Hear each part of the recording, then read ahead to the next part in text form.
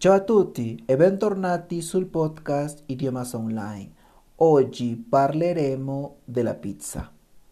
Spesso su Instagram ricevo commenti e domande riguardanti il cibo italiano e molte persone si chiedono se la pasta e la pizza siano i cibi che gli italiani consumano maggiormente, perché quando si pensa all'Italia l'associazione con i carboidrati è inevitabile. Sì, i carboidrati fanno parte della loro dieta. Mangiare pane, pasta e pizza fa parte della loro cultura e della loro dieta mediterranea.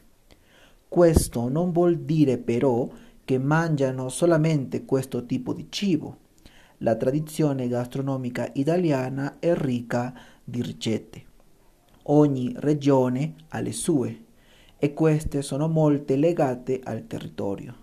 Il territorio italiano è vario, hanno montagne, colline, pianure, spiega, hanno laghi, fiumi e mare. Questo si riflette naturalmente nel loro stile di vita e in quello che mangiano. Mangiano carne, mangiano pesce, mangiano verdure, legumi, cereali, dolci, mangiano tutto con moderazione. In questo episodio vorrei concentrarmi particolarmente su alcune idee che spesso molti stranieri hanno della pizza e vorrei parlare di come gli italiani considerano la pizza. Inizierei con il dire che in Italia la pizza non è un cibo scadente, non è un cibo spazzatura, anzi, il contrario, per gli italiani andare a mangiare una pizza in un ristorante pizzeria è consuetudine e la pizza è un pasto di tutto rispetto. Al giorno d'oggi c'è sempre più attenzione agli ingredienti, perciò è possibile trovare pizze fatte con farine e ingredienti biologici in molti più posti di quanto si pensi.